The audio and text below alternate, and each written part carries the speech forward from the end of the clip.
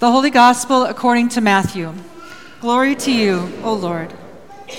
Now when Jesus came into the district of Caesarea Philippi, he asked his disciples, "Who do people say that I am?"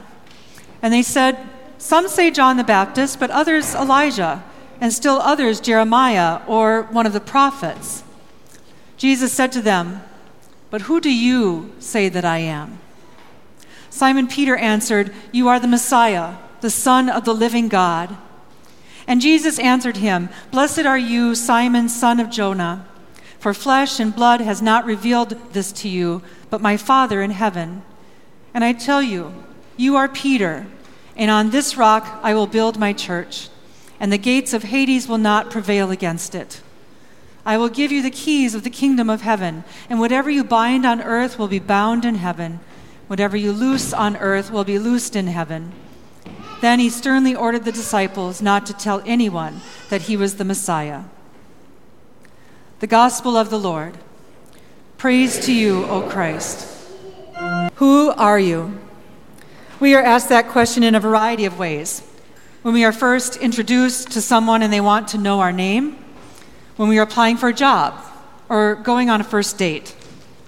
Often in meetings on Zoom, when we don't know everybody already, we are asked to introduce ourselves. So mine typically goes something like this. My name is Michelle Sevig. I'm a pastor of Holy Trinity Lutheran Church in Lakeview, right next to Wrigley Field, and I use pronouns she and her. It's a very brief introduction, but it doesn't really say too much about my identity, who I am. To really know more about who I am, you need to spend some time with me, to know what my passions are, what makes me laugh or cry, or what my skills are, and who is family to me. To really know who I am, there needs to be a relationship. In this week's gospel reading, Jesus asks his disciples, those that he's in close relationship with, about his identity. Who do people say that I am? In other words, what's the word on the street? What have you heard? What are my poll numbers? As one writer puts it, I can just about hear the schoolboy relief in their voices. Ooh, I got this one. This is an easy one, I know. As they scramble to answer Jesus' question. People say that you're John the Baptist, right? Oh, no. They say you're Elijah. Actually, some folks think you're Jeremiah. Yes, but others say that you're one of the prophets. And I'm guessing that they go on for a while, back and forth, each disciple trying to drown out the others with a more succinct and authoritative and promising answer. And so Jesus presses on. But who do you say that I am? And looking at each disciple in turn, he awaits a more intimate answer. Consider the life we've lived together thus far, the bread we've broken, the miles we've walked, the tears we've shed, the laughter we've shared. Who am I to you? Jesus asks. How have you experienced me? Where do I stand in the life that we are making together? And when I imagine what happens next, I see the disciples falling into an awkward silence, avoiding eye contact with Jesus, shuffling their feet, coughing, casting an anxious glance at the other. And I imagine each of them desperately hoping that someone else will answer first. We only get the shortened version in the Bible, but I imagine there was much more conversation happening at that time. And as Jesus waits patiently to hear what his closest friends will say about him, do they know him? How much have they comprehended of his mission and vision, and how willing are they to confess out loud? And when the silence becomes unbearable, Peter throws himself forward and answers the question as confidently as he can. You are the Messiah, the Son of the living God. Jesus blesses Peter and declares that on this rock, in other words, through Peter's testimony, he will build this church. And it is through Peter's testimony that faith in Jesus is spread throughout the nations and through the generations. Peter declares, you are the Messiah, the Son of the living God. And I wonder if we are able to do the same. Now, I have to admit that most of my actions don't confess that Jesus is the Messiah, the Son of the living God. Rather, they testify that Jesus is a great man, a good example to follow, someone to be inspired by, kind of like the prophets of old that the disciples named.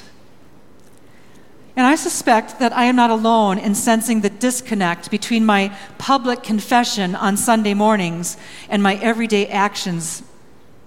There's a gap between the words that we say on Sunday and the lives that we live the rest of the week. Who do you say that Jesus is? We are asked this week. And our answer comes not only from the words that we say in the creeds or the prayers, but by what we say with our lives, our relationships, our bank accounts, our time and our energy, and all the rest. So I want us to wonder together for a moment today what we actually mean when we say with Peter that Jesus is the Messiah, the Son of the living God. Now, one pastor that I know is going to ask his congregation during the sermon to turn to their neighbor and talk with one another about who Jesus is to them, using plain and simple words as if explaining it to a child or a stranger. You can all breathe a sigh of relief. I am not going to make you do that today. But I will share with you what this pastor and I have come up with for our own understanding. Jesus is God's way of showing us just how much God loves us and all people. God came to be like one of us, to live like one of us, in order to reveal just how God feels about us. In this sense, Jesus revealed God's heart, a heart that aches with all who suffer, a heart that is upset and angry with the violence that permeates our society, especially toward our black and brown siblings, a heart that loves us as only an adoring parent can. And so not only wants what's best for us, but also is eager to welcome us home with grace and forgiveness and love. But it's more than that too. I think Jesus also came to show us what's possible. And so rather than give in to the threat of disease, Jesus healed. Rather than surrender people to their demons, Jesus showed compassion. Rather than let people starve because there was not enough, Jesus fed people who were hungry. Jesus refused to be satisfied by the status quo and invites us to do the same.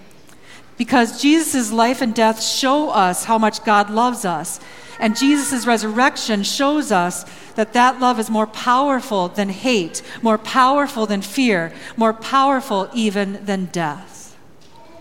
Jesus shows us, in short, that God's love wins. And so we are empowered to live lives that are filled with and share God's love, aware of the brokenness of the world, yes, but even more aware of God's grace and the power of the resurrection. Confessing that Jesus is Messiah, the Son of the living God, means that we are called to look at our whole lives, our time, our relationships, our hopes, our dreams, our finances, and all the rest through the lens of both the power and the possibilities created by seeing God laid bare in Jesus. You see, Jesus does not ask us to confess who we believe he is for his own sake, but rather for ours, that we might be caught up in the power of his love and life. And the confessions that we offer about Jesus in church and in our daily lives aren't words of praise for God, but rather are words of power to help root us in love and the possibility that Jesus offers. Now, if we're honest, we are probably a lot more like Peter in his misunderstandings and his foibles than we are like Peter in his proudest moment in today's gospel. Yet Jesus embraces us just as he did Peter. He continues to call his church together to proclaim God's love, to forgive and be forgiven, to gather week after week around this holy meal. And as his followers, we continue to baptize and teach, to feed the hungry and welcome the stranger, and to call forth and encourage the gifts in one another, so that our whole lives are rooted in the identity given to us in baptism. Beloved child of the living God. Amen.